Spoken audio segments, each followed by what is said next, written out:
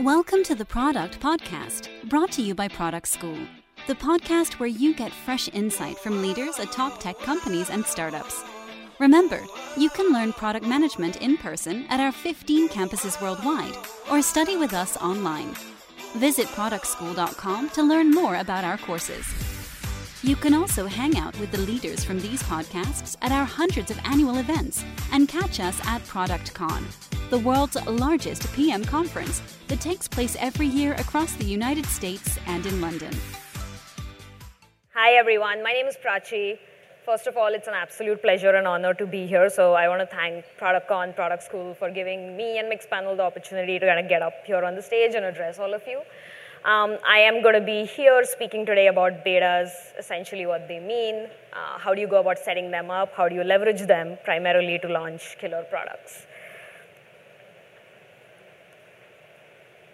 A little bit about myself, so you know more about who I am.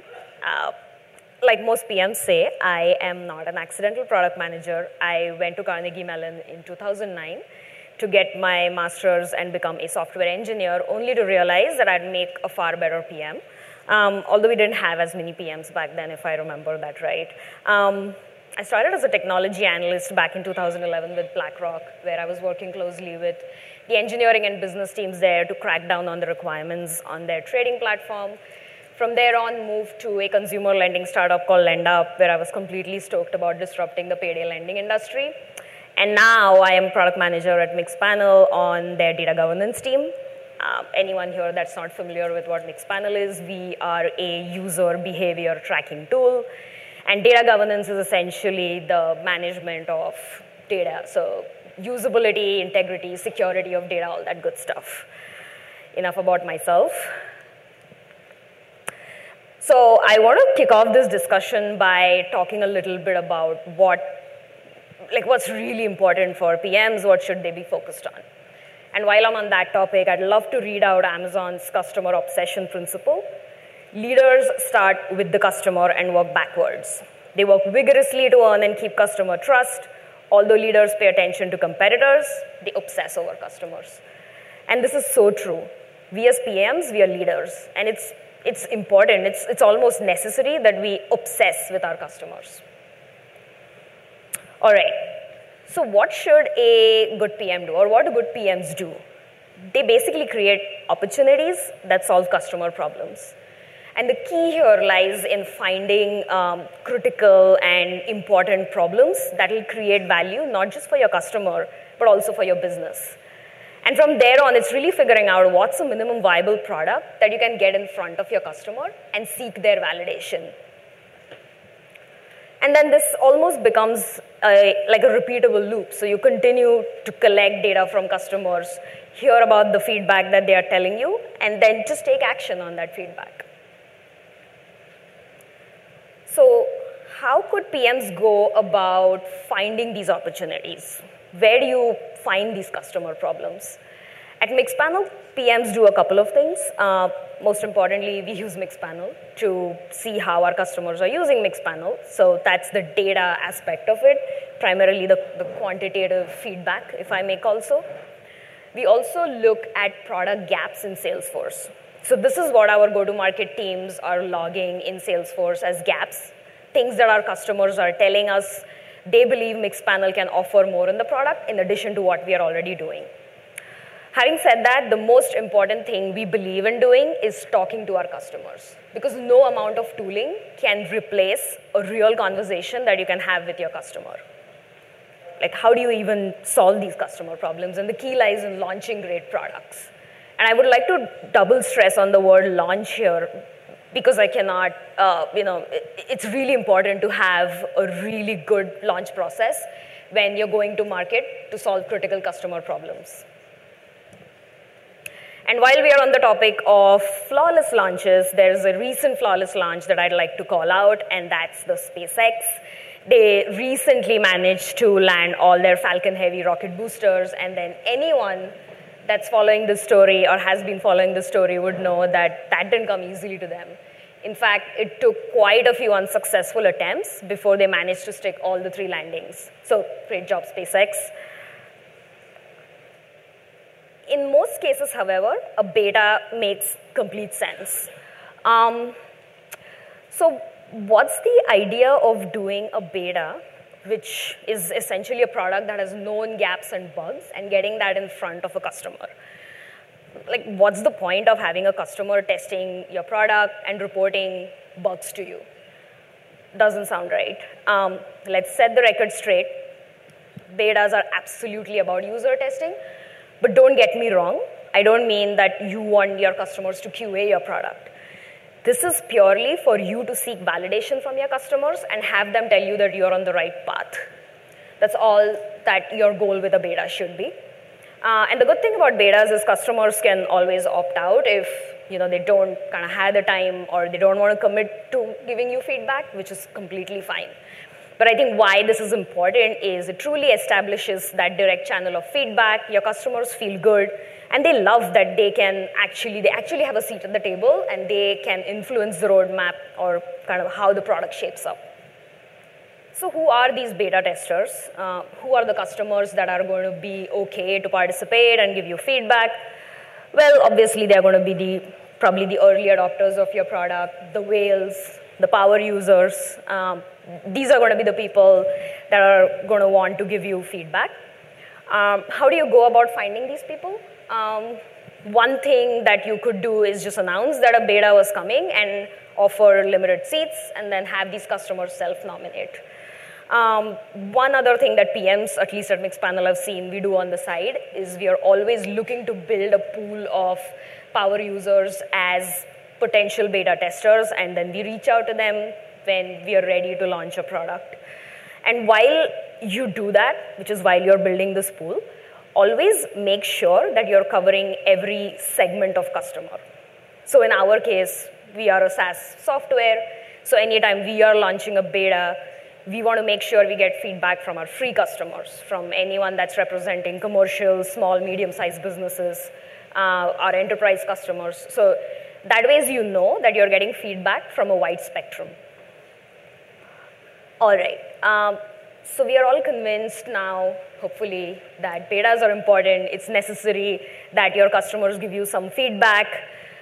That's all great. But you're going to tell me, that's great.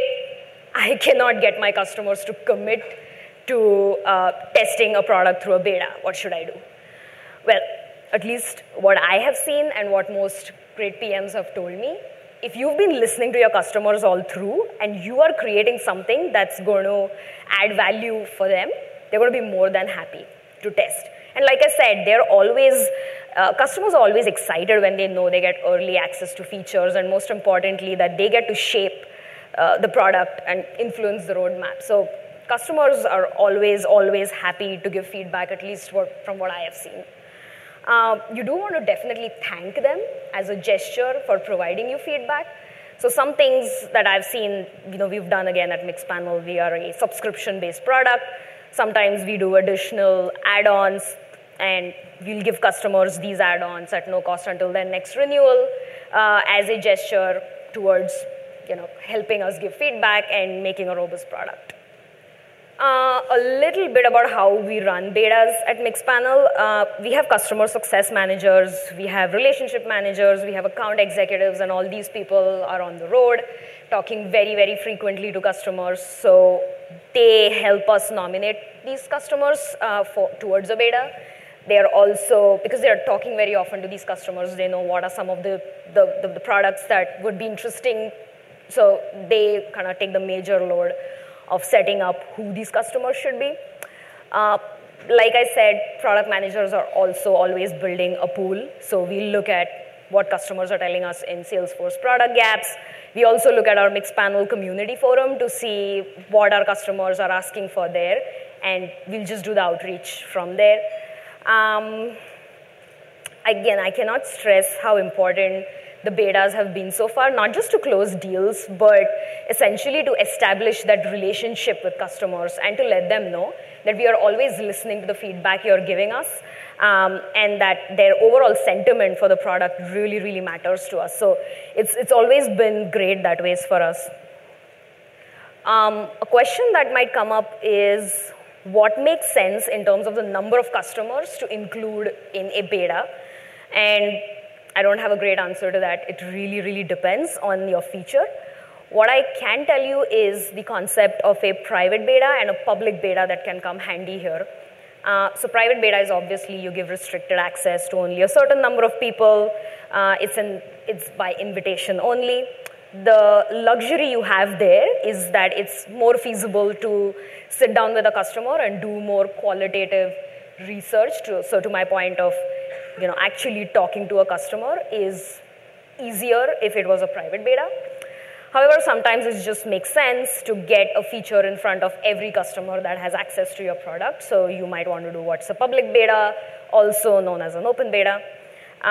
It's just a larger sample size, which means you have to lean on any quantitative feedback. You could do qualitative feedback, I guess, but again, it wouldn't be possible to sit down with every customer in that case.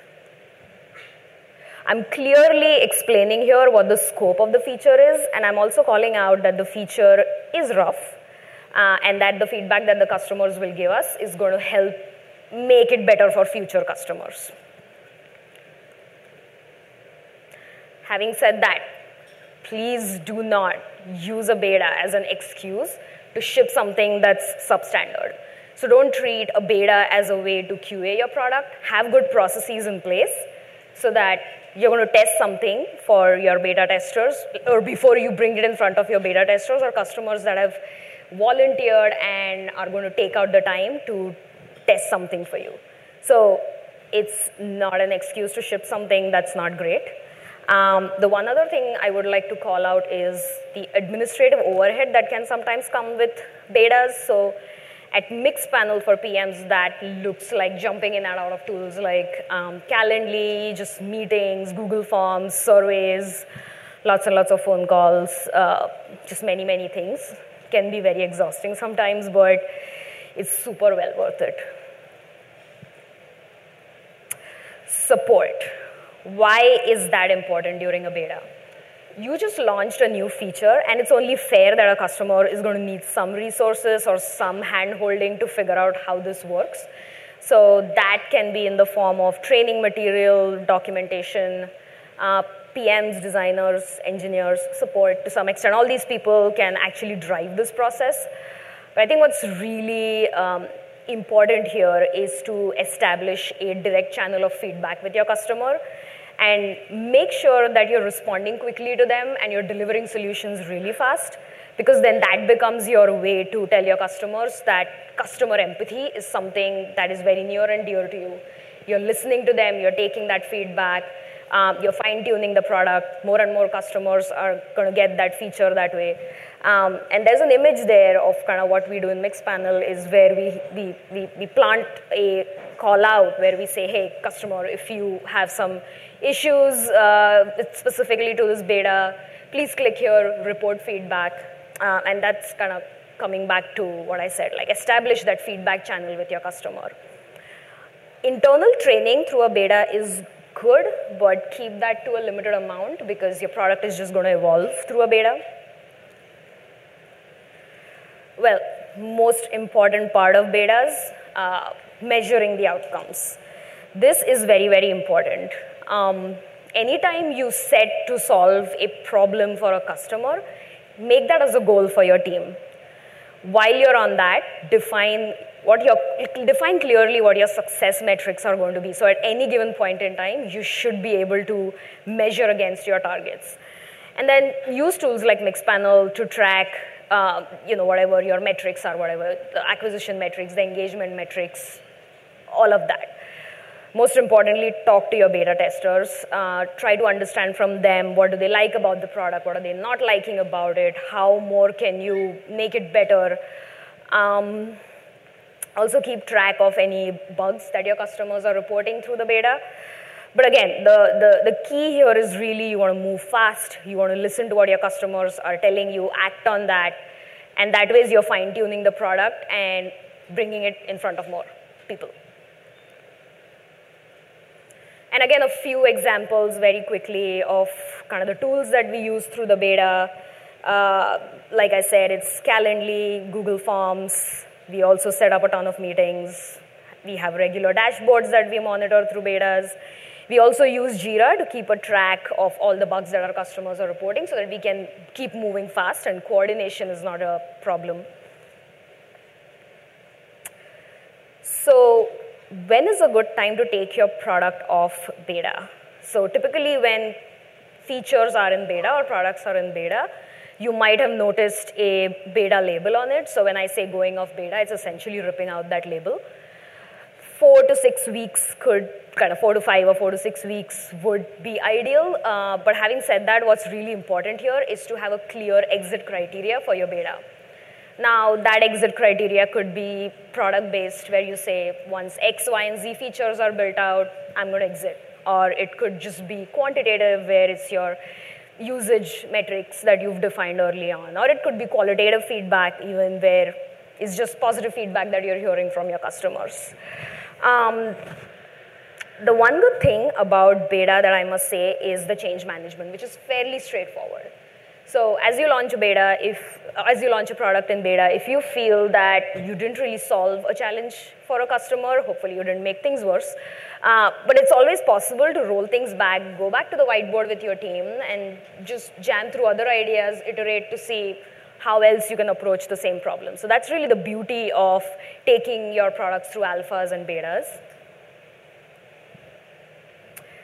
And again, before your product can get in front of every customer or take the center stage, I wanted you guys to look at a launch checklist, which is essentially a good go-to-market strategy.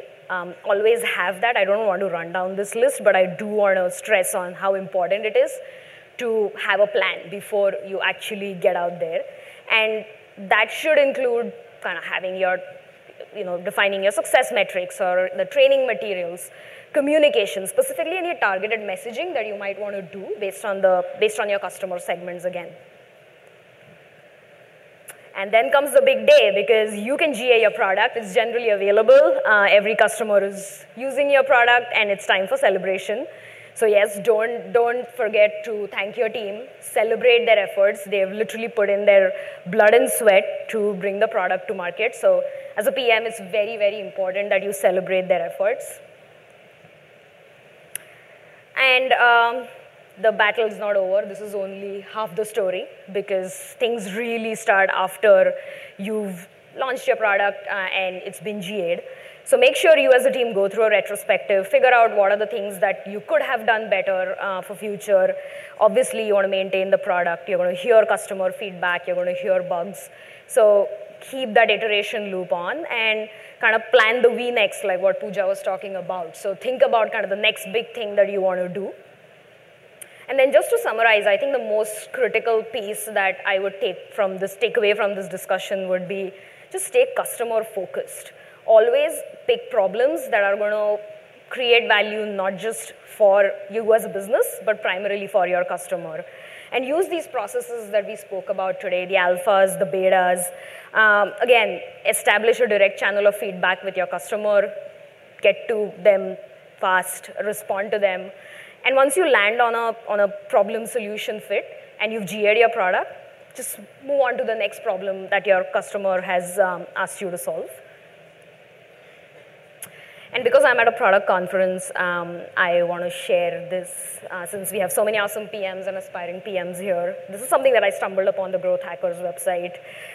Achieving product market fit requires at least 40% of users saying they would be very disappointed with your product.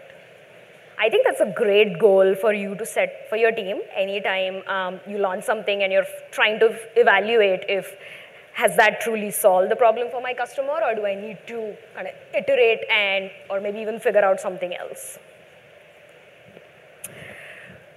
With that, I'd like to conclude the presentation. Thank you so much for being patient and listening to me. Thank you for listening to the Product Podcast. If you like this episode, don't forget to leave a review on iTunes. For more product insights, head over to productschool.com.